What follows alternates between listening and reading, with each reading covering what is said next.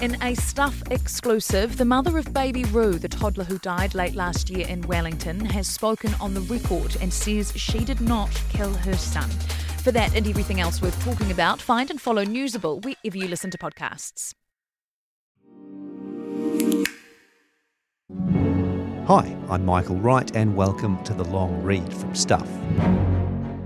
This week's story was originally published in the Sunday Star-Times and is called I Nailed Tamihere. It's written by senior reporter Mike White and is about allegations of a top cop confessing to a prominent New Zealander days after the trial that he framed his suspect.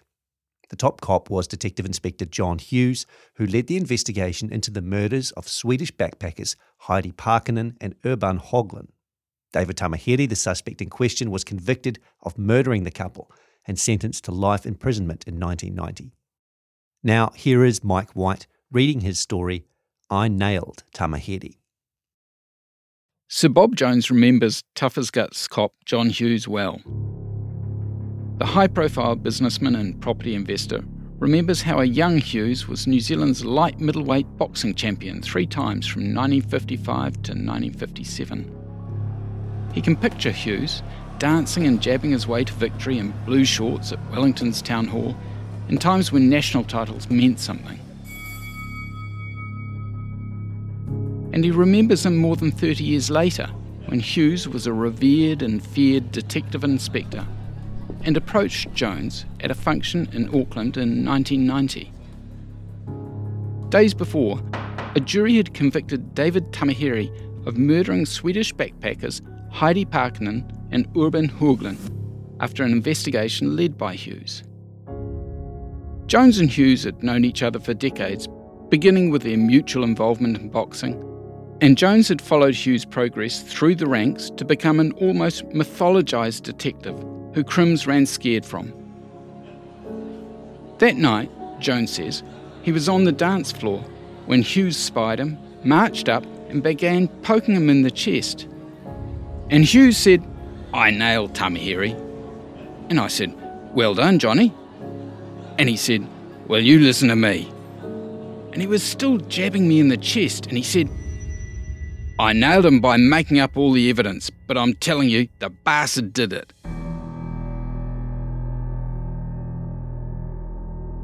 Tamihere's conviction for murdering the Swedish couple remains one of the country's most controversial cases, and this week it's returned to the Court of Appeal.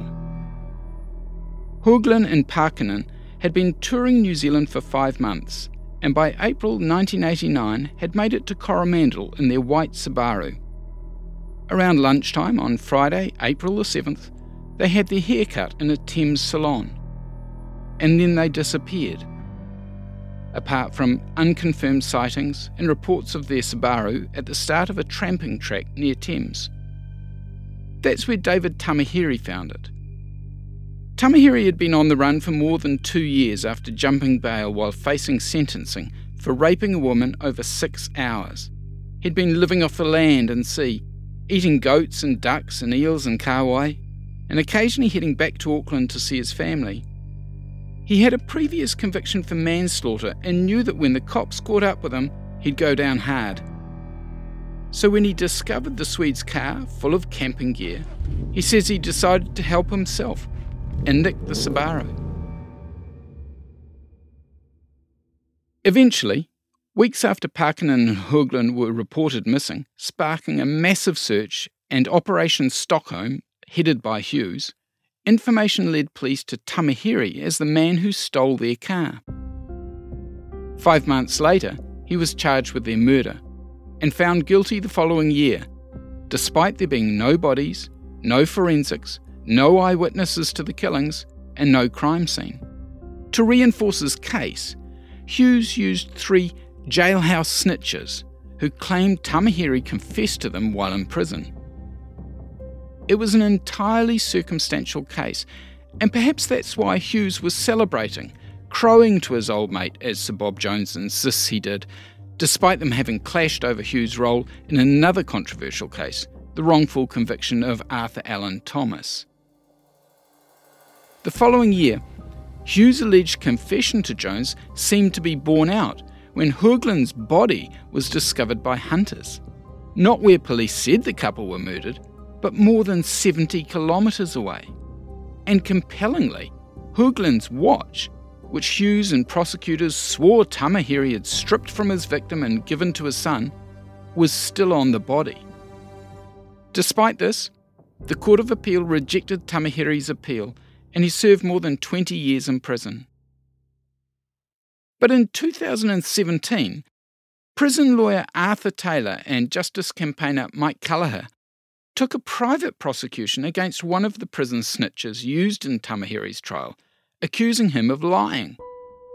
Roberto Conchi Harris, a notorious double murderer and recidivist police informant, had claimed Tamihere said he beat Urban Hoagland about the head with a lump of wood, dumped his body at sea, and gave Hoagland's watch to his son, all of which were proved to be wrong after Hoagland's body was discovered. Harris was convicted on all 8 perjury charges and died in prison in 2021. This collapse of yet another plank in the police investigation of Tamihere has, 6 years later, led to the case being reconsidered in the Court of Appeal. Sir Bob Jones says John Hughes was incredibly strong-willed and fabled for visiting his boxing skills on uncooperative suspects. He hated crime. He was just very fervent about fighting criminality, and he was upset that lawyers got them off. Jones believes Hughes cut corners and fitted evidence to convict those he was convinced were guilty, like Tamihere and Thomas. But Johnny was a very honest man, Jones says. He would never come into the category of framing someone for the sake of it, like Taina Pora. That was just disgraceful. A magazine profile of Hughes during Operation Stockholm described him as totally fearless, totally ruthless, the first man over the wall with a gun. "I want results," Hughes told the writer. "I'm not interested in failure or excuses." But alongside legend and success came scrutiny and sanction of Hughes' actions.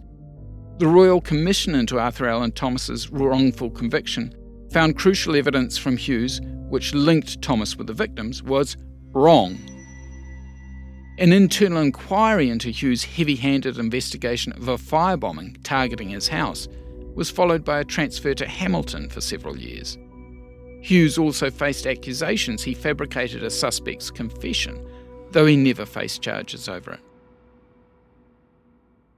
Arthur Taylor, whose prosecution of Conchi Harris reopened Tamihere's case, says Hughes' nickname was the gardener because he did more planting than your average professional gardener out there, Taylor says. Despite not knowing Tamihere, once Taylor learnt Harris was giving jailhouse evidence, he knew the case must be dodgy. Taylor says everyone in Paramaribo prison knew Conchi was an inveterate liar and gambler and would say anything to further his end. He was a scumbag of the worst kind. He's the very last person David would make any confession to because he would have been well aware of his reputation. Taylor had his own run-in with John Hughes early in his prolific criminal career after being picked up selling stolen jewellery in Auckland, having travelled up from Wellington. He says, "I wasn't being very forthcoming, and then the door flies open and this nuggety ratbag comes running over to me and starts punching me about the head." After being informed by 2 other detectives that this was the fearsome John Hughes, Taylor says the door flew open again and Hughes rushed back in. He says, "He starts smacking me about the head with this great telephone book, and those Auckland telephone books weren't bloody light." Eventually, Hughes told Taylor that if he ever returned to Auckland, he'd regret it, and "I'd be getting more than a telephone book over my head." Hughes then ordered Taylor to be put on a train back to Wellington. Ross Murant worked closely with Hughes for many years and says Hughes' motto was, "We run this town." A cop for 21 years, known for his role in Police's Red Squad during the 1981 Springbok tour and later an MP, Murant says Hughes was a dynamic leader and extremely motivational. Of all the police officers in the country, he would be the most outstanding, Murant says. On occasions, courts have decided he may have overstepped the mark, But I can't say that because I don't have the evidence. However, Morant left the police in 1987, questioning whether elite elements had effectively become a law unto themselves, with evidence being fabricated and corruption excused. John Hughes died in 2006.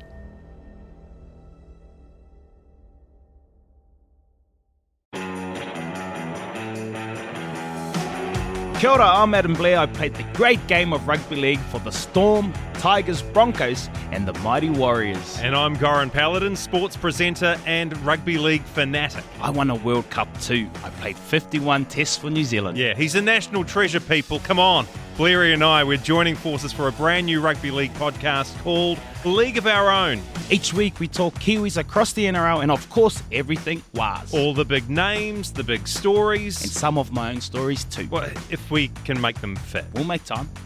Okay. League of Our Own with Blairy and Goran. Debut ep dropping on Wednesday afternoon and every Wednesday after that. You can listen through stuff.co.nz or wherever you get your podcast. Proudly brought to you by Snap Rentals. Mate, your stories are way too long, eh? Nah, we've got to take them on a journey. Oh, the journey. Yeah, of course. Wellington's Court of Appeal has never been a happy place for David Tamihere.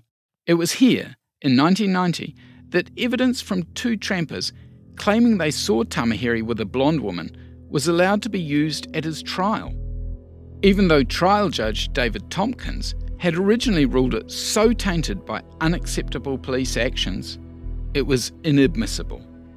And it was here, 2 years later, the court insisted the discovery of Hoogland's body, far from where police indicated it would be, with his watch still on, was effectively irrelevant, as they had rejected Tamihere's appeal. Tamihere's lawyer at that 1992 appeal, Christopher Ruth, says it was one of the most appalling judgments of the Court of Appeal you'll ever come across. Ruth believes the case was tarred with a strong political brush, as the country sought to recover from the disgrace of the Swedes' murders.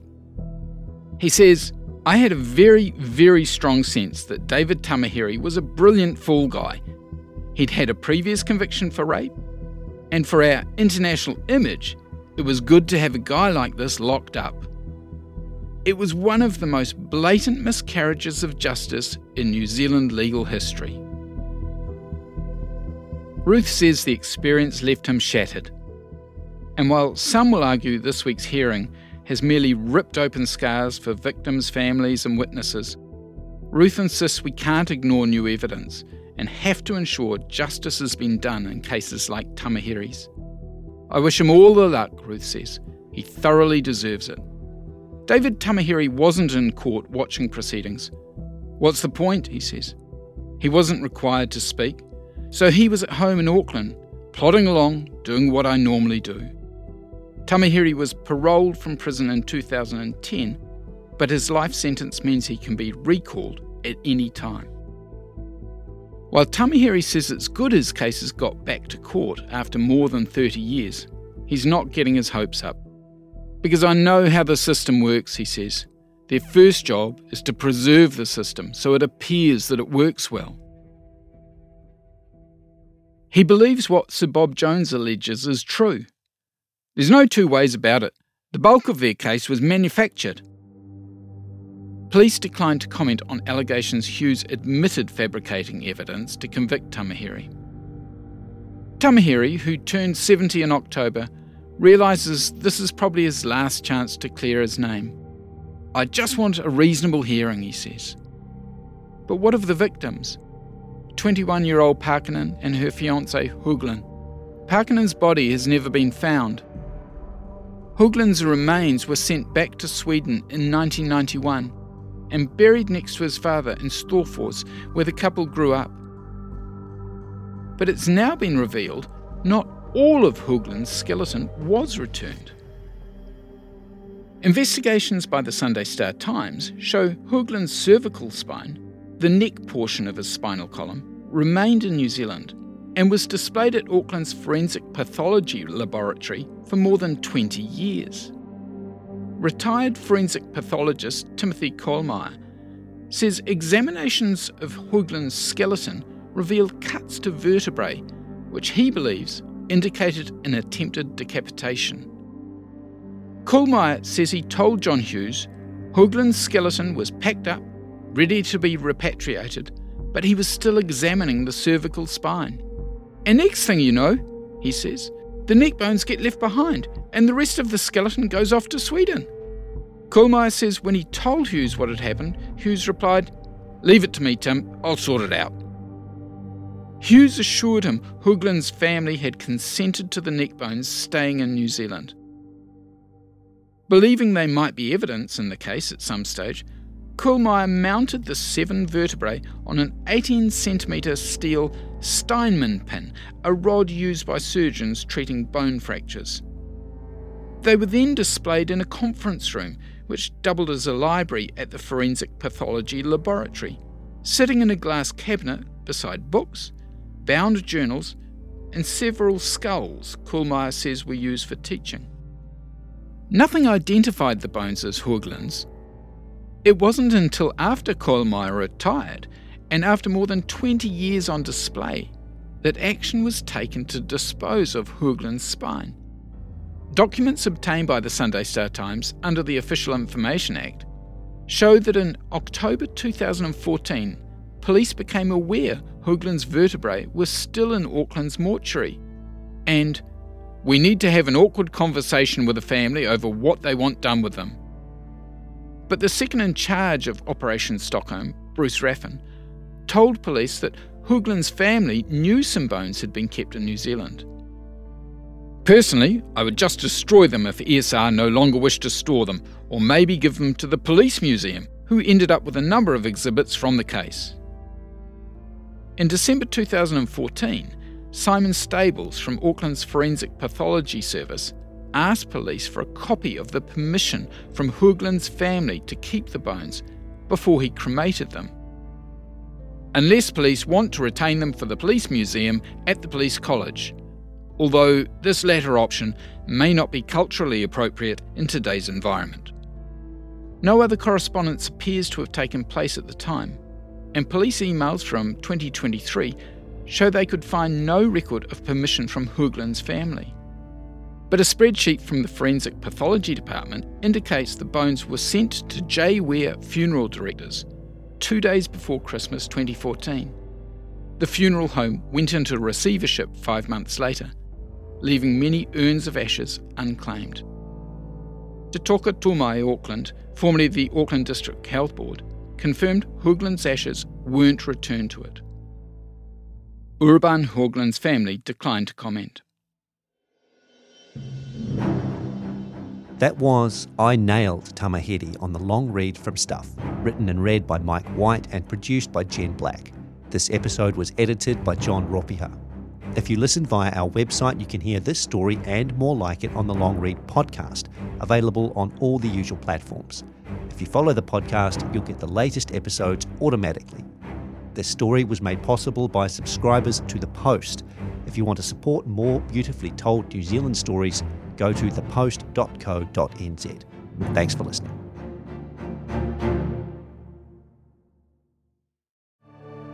If you liked listening to this pod, help us make more like this. Visit stuff.co.nz/support. I think you're conflating a whole bunch of issues. Don't want to be held to account on rising child abuse numbers. You can manipulate crime statistics. I promised I wouldn't have a TED to you about gotcha journalism. Hang into the National Party's attack line there. I think it would be a resignation offence if I didn't deliver tax reduction. I'm not worried about it at all. Nothing iffy in there. That sits with you perfectly fine. That's what we're focused on. Whatever happens in politics, the weird, the wonderful, the important, the thought-provoking, we got you. Listen to Tova wherever you get your podcasts.